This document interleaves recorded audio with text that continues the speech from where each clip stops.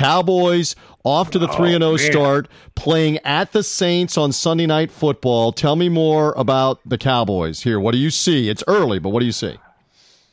Well, for starters, just the way everything went down, with the signing, like guys coming in late and, for, holding out for the money, and can't blame them because, there's only so long that these players get to actually play.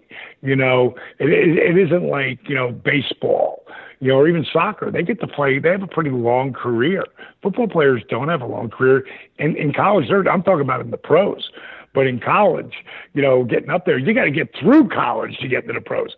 And what Dax has done, man, I mean, he has stepped it up at a different level. And you could see, like, the early beginnings of this guy's really got something. A lot of people didn't think so. But, my name is Dallas Page. It was a nickname, Dallas. So being my dad, because I was a Dallas Cowboy fan when I was a little kid.